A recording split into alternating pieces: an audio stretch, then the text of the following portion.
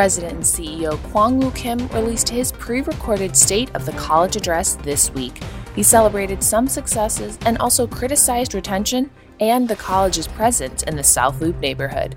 I'll tell you what other goals Kim shared for the future of Columbia. The spring semester is coming to a close next month, and now is the perfect time to start looking for summer and fall housing. Learn about what you should know before becoming a first-time renter. Stay tuned to learn about a new art exhibit by the Hogan Gallery that asks you, does the art excuse the accused? This is Chronicle Headlines. I'm your host, Paige Barnes.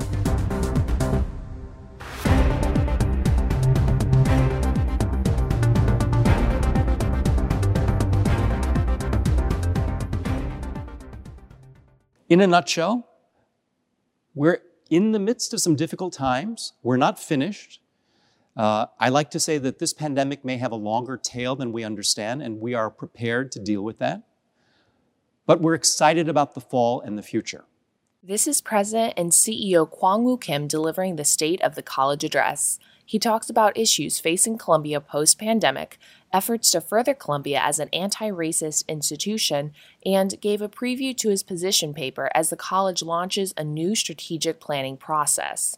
Kim's office also invited students to sign up for a student forum that was hosted earlier today to discuss the address. Here to talk about the challenges and successes Kim shared is photojournalist Zachary Klingenpeel.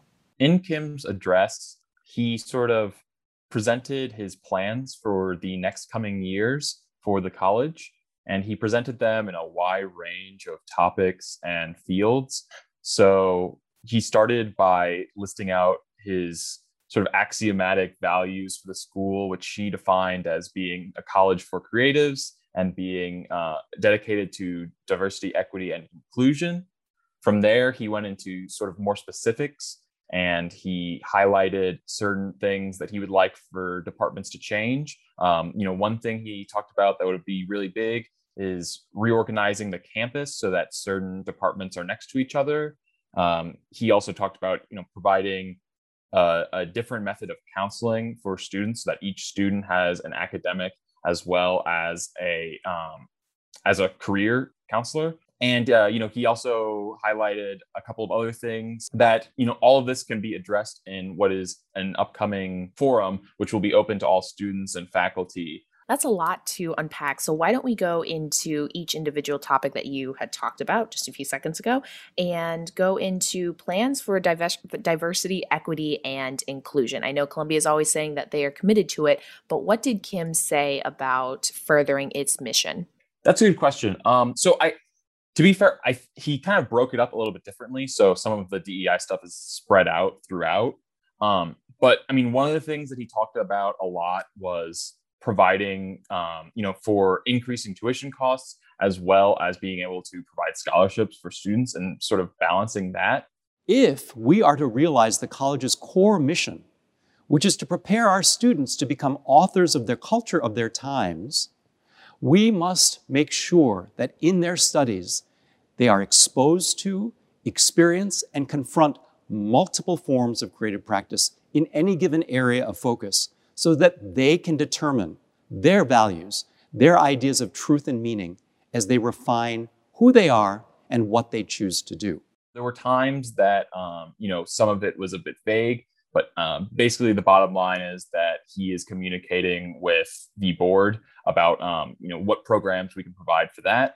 Another sort of way that DEI was, he encouraged sort of engagement between the college and the community. And the reason, I would consider this sort of, in that realm of DEI is because, he's really stressed working with local community groups to what he described as activate the South Loop, using our ground floor spaces for things like art galleries. And he also talked about revitalizing the Wabash Arts Corridor, which is the program which erected a lot of the murals that we can be found in Columbia's, promotional material. That's interesting you say that, because it would be really interesting to have more people understand what Columbia College is, right? Because whenever I mention I attend Columbia College, people are like, what? And so strengthening our presence on campus makes sense. As for the next fall semester, what did he say about those plans and also in regard to COVID-19? He spoke very briefly at the beginning about wanting to return to in-person classes next semester. Obviously, there's a lot of classes currently that are in person, and he doesn't go into a lot of specifics.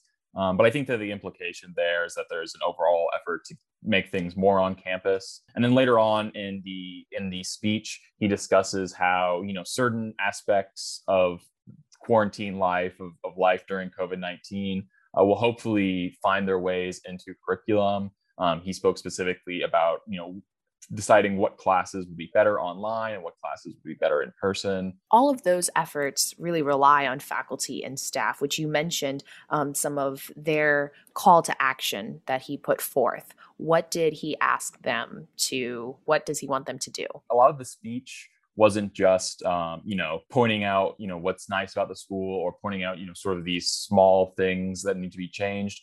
In a lot of cases, Kim, pointed out things that sort of sounded the way he described them as sort of difficulties with the school. So, at the beginning, he discusses, I think the direct quote I have here is that, every Columbia student that leaves without a degree in their hand is an indication of institutional failure.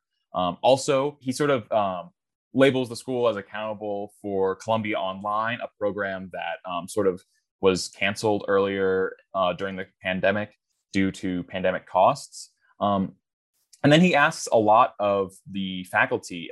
There's a section where he mentions changing the managerial culture, which he sort of goes into detail and describes as making sure that, sort of management within each department is setting clear expectations for teachers and is being as communicative as possible. He also brings that up a lot during the section where he talks about counseling. One area in which Kim is a little bit more critical and sort of calls on the school or the faculty or even the students to change certain things is within the grad program. So, the exact quote I have in the story is that the grad program has not necessarily yielded in much in the way of measurable results. So, there was sort of critical language used in different parts of the article. Another issue I know that has been prevalent for quite some time, and then, COVID hit, which made it even worse, is students' retention. What did Kim say about working on that issue? He talks a little bit about, making sure that students that leave Columbia leave with a degree in hand. And some of the specifics that he sort of goes into detail with that is changing the introductory courses and changing the introductory experience for students so that they can feel more a part of a community. He also highlights other sort of community aspects. He talks a lot about how the school doesn't have, inter-school sports. It doesn't have Greek life, and how that can sort of be difficult for, first-year students. So he sort of stressed, working on creating that community sense. And then he also discussed certain professional skills that he believes would, help student success and help students get to that 4-year mark or to that, graduation mark. He also discusses, certain practical skills and business skills that he thinks would get students to that graduation mark, such as, basic business skills, basic math skills, certain skills related to communication and multimedia communication specifically. And it sort of sounds like he wants to spread a lot of those skills much farther, because obviously, if you're a business major, you're going to be taking business classes, but maybe if you're like a fine art history major, you're not taking those as much. Interesting. What about the methods of counseling you had mentioned earlier? I think I sort of misspoke a little bit earlier. I said counselor, but I technically meant advisor. I know that those are sort of slightly different things. But yeah, there's a section of his speech where Kim is, he even sort of labels it as, possibly a touchy subject.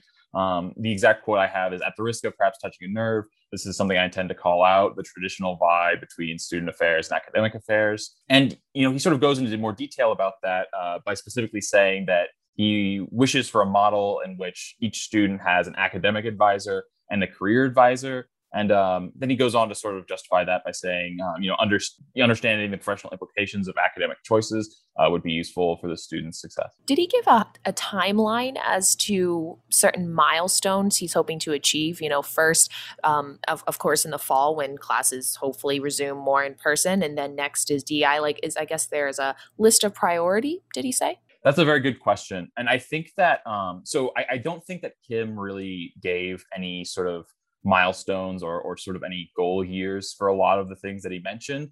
This speech is sort of a predecessor to a position paper, in which Kim will be putting out publicly on the 23rd.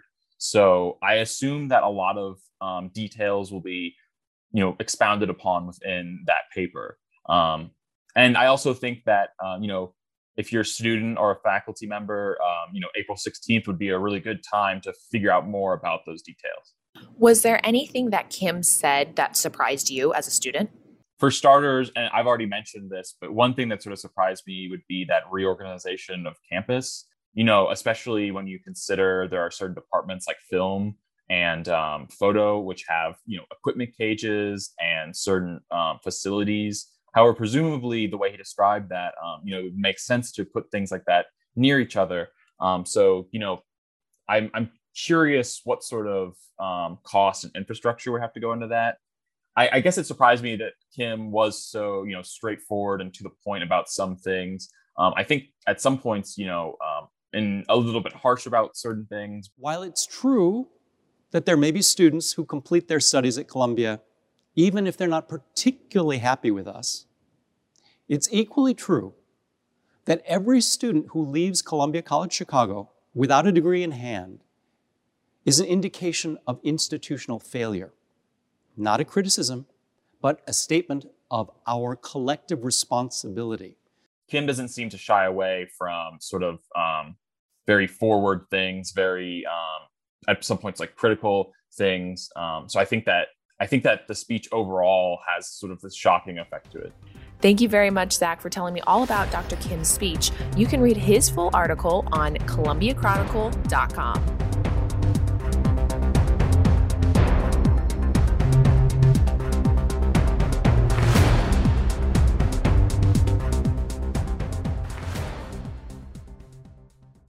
Living on your own can be challenging, especially when you're first starting out.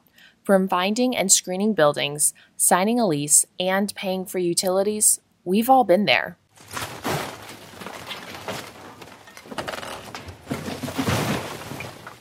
And there, before renting your first apartment, staff reporter Matusz Janik joins me now to tell you a few things you'll want to know to make living on your own a great experience. When you're looking for an apartment, especially in Chicago, some factors you should consider, I guess a big factor you should consider first are bed bugs. Now, bed bug infestation in apartment buildings is pretty common in Chicago, and you should really check into some records, or at least ask some neighbors or people who live in the building you're looking at. Has there been issues with bed bugs in the past, and sort of things like that. But I guess some other factors to consider is where you want to live, what neighborhood you want to live in. Obviously, you want to live in maybe some of the more, I guess you could call them trendier neighborhoods like Logan Square or Wicker Park. If you want to be close to all the action, or maybe just close to all the shops. Maybe you want to be somewhere near Lakeview or Streeterville. But also we're students, so take that into consideration when you're looking for apartments. And, really there are options in, West Garfield Park in general. You look at the South Side and South Shore, even in Bronzeville, or even parts of Hyde Park and Washington Park also. There's some pretty cool townhouses or 2 to 3 story flats out there for people to look at. But, outside of just what neighborhood or what kind of apartment, another factor to consider is price. If you're going to be living in Streeterville or Lakeview or Wicker Park or Logan Square, you might be paying more for rent, specifically Logan Square. I know that right now with the Lincoln Yards expansion and stuff like that, surrounding, that neighborhood in general, you're going to find higher rent prices, higher property value. You're going to find, not the most modest rent prices per month. You mentioned cost, which I think is super important, where, you have to balance being able to afford rent, but also get what you want, which I would argue I would want in-unit washing and drying, which I realize is quite a luxury in Chicago. So I'm wondering, how much is rent on average in Chicago? It kind of fluctuates a little.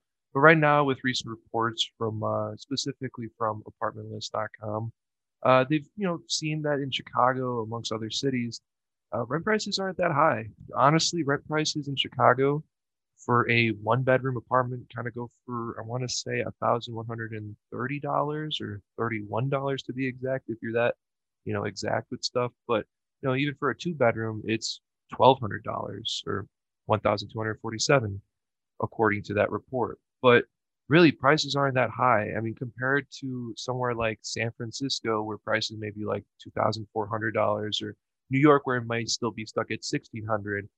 Chicago's in a good place right now, where if you want to stay in the city, and if your plans either during school or after school, because some of us are graduating, to stay in the city, Chicago's looking more of an not bad of an option, maybe. We talked about price. Now to the basic of just finding a place in general. What resources are out there to help someone start looking?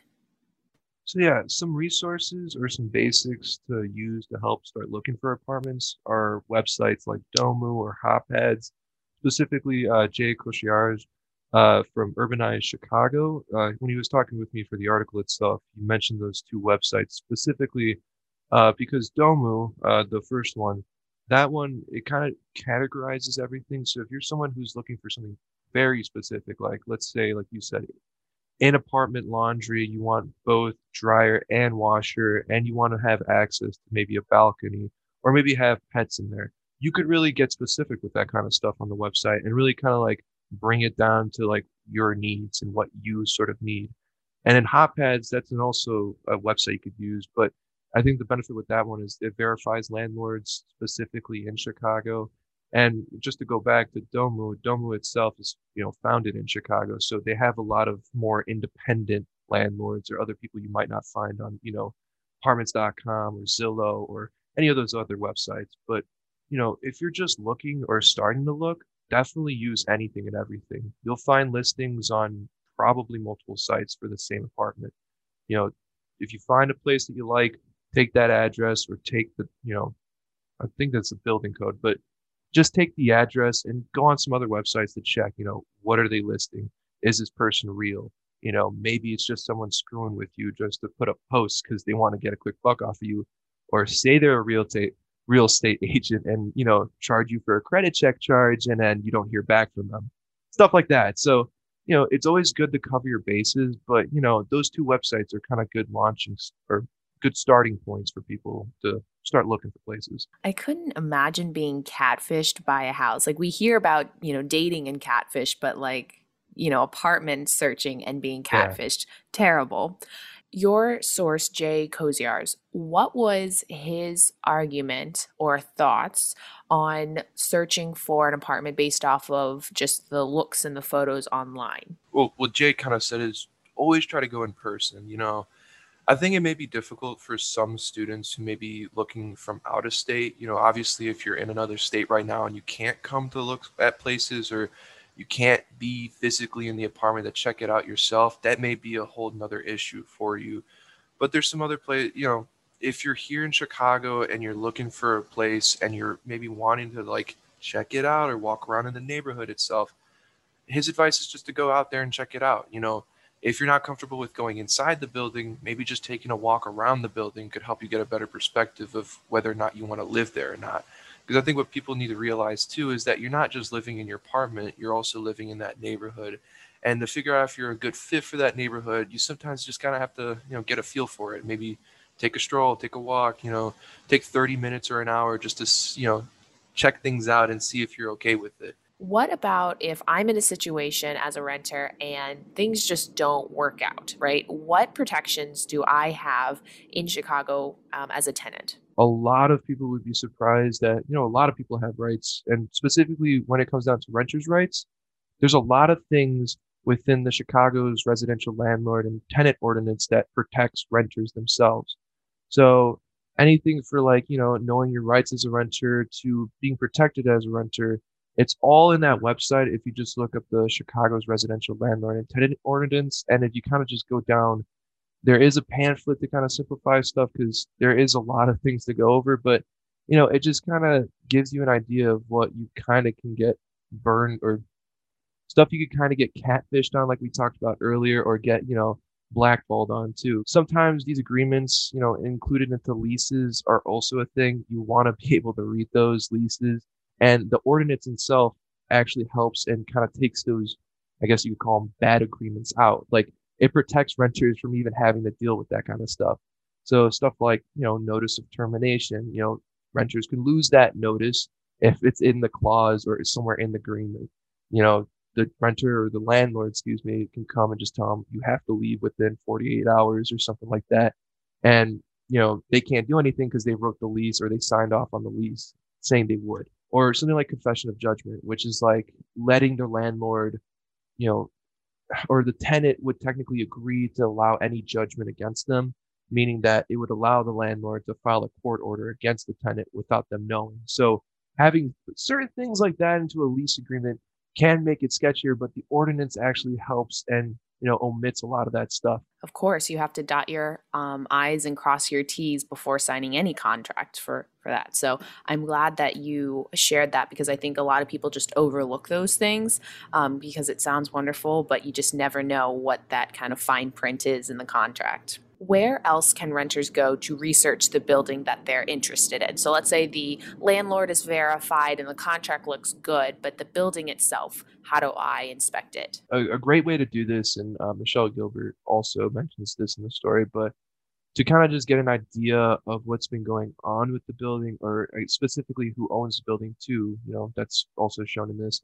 The City of Chicago's Department of Building Permit and Inspection Records is a great resource to find out what repairs or inspections have been done to the building itself, probably in the last 10 or 20 years. And there's a pretty vast, depending on the building, I guess it would have to be.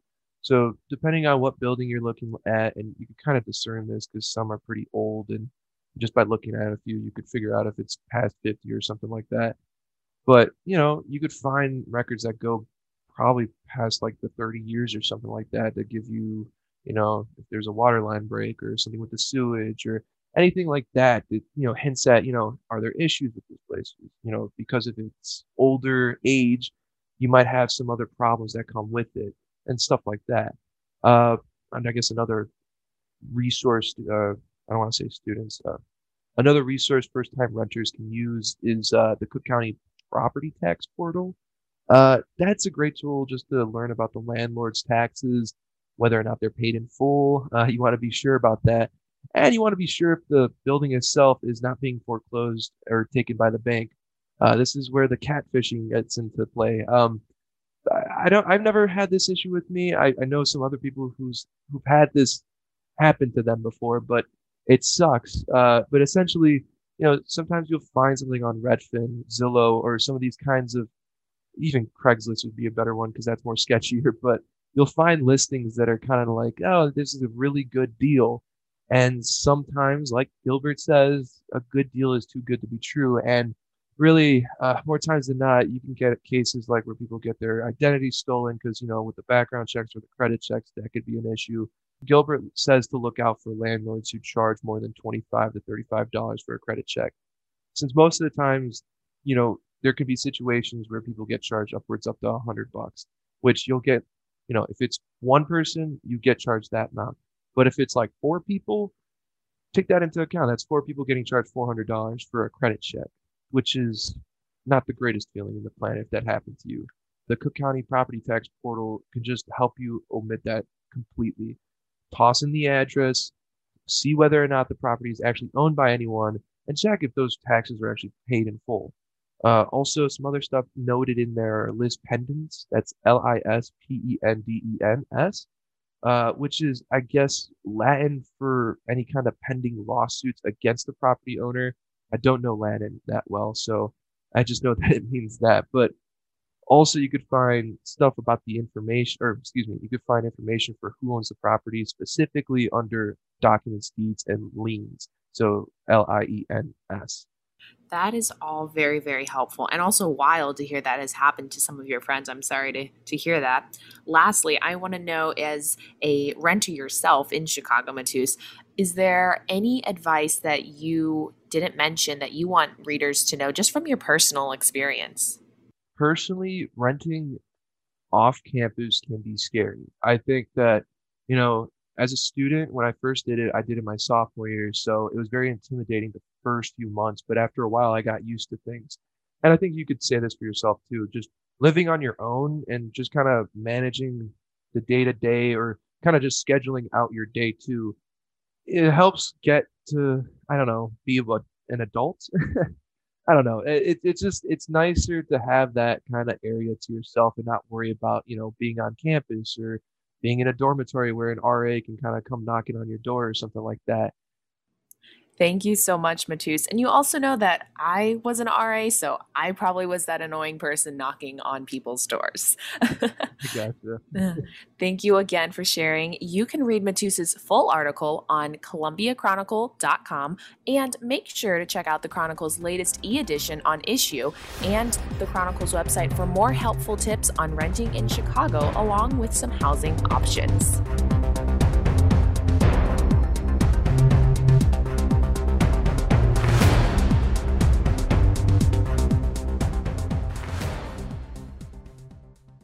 Should an artist's abusive or harmful actions be excused for the sake of viewers' enjoyment of their work?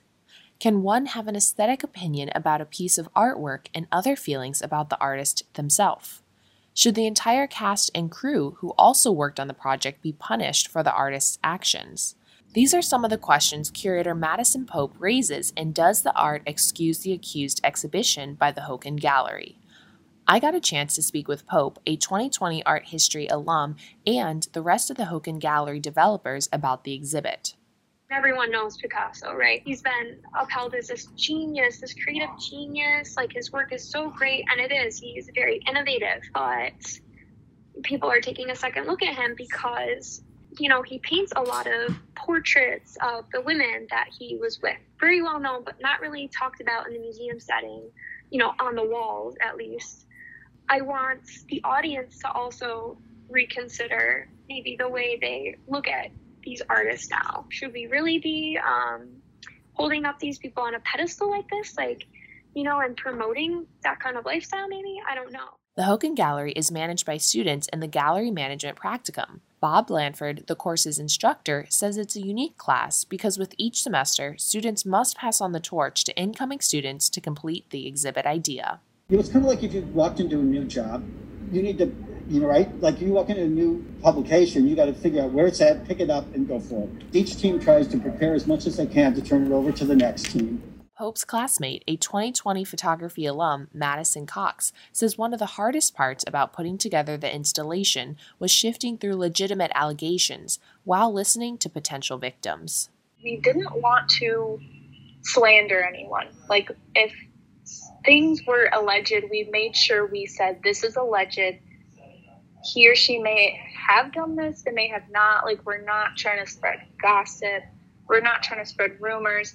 But these are things that people have said or come forward. We're still trying to, listen to voices of potential victims, but we're also trying to, sift through what could be tabloid, TMZ, just kind of gossip rumors.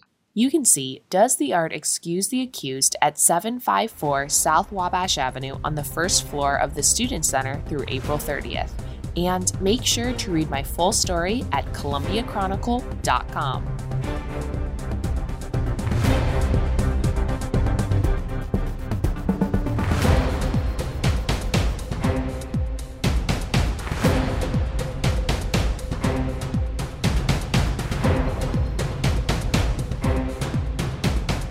Thank you for tuning in to this week's edition of Chronicle Headlines.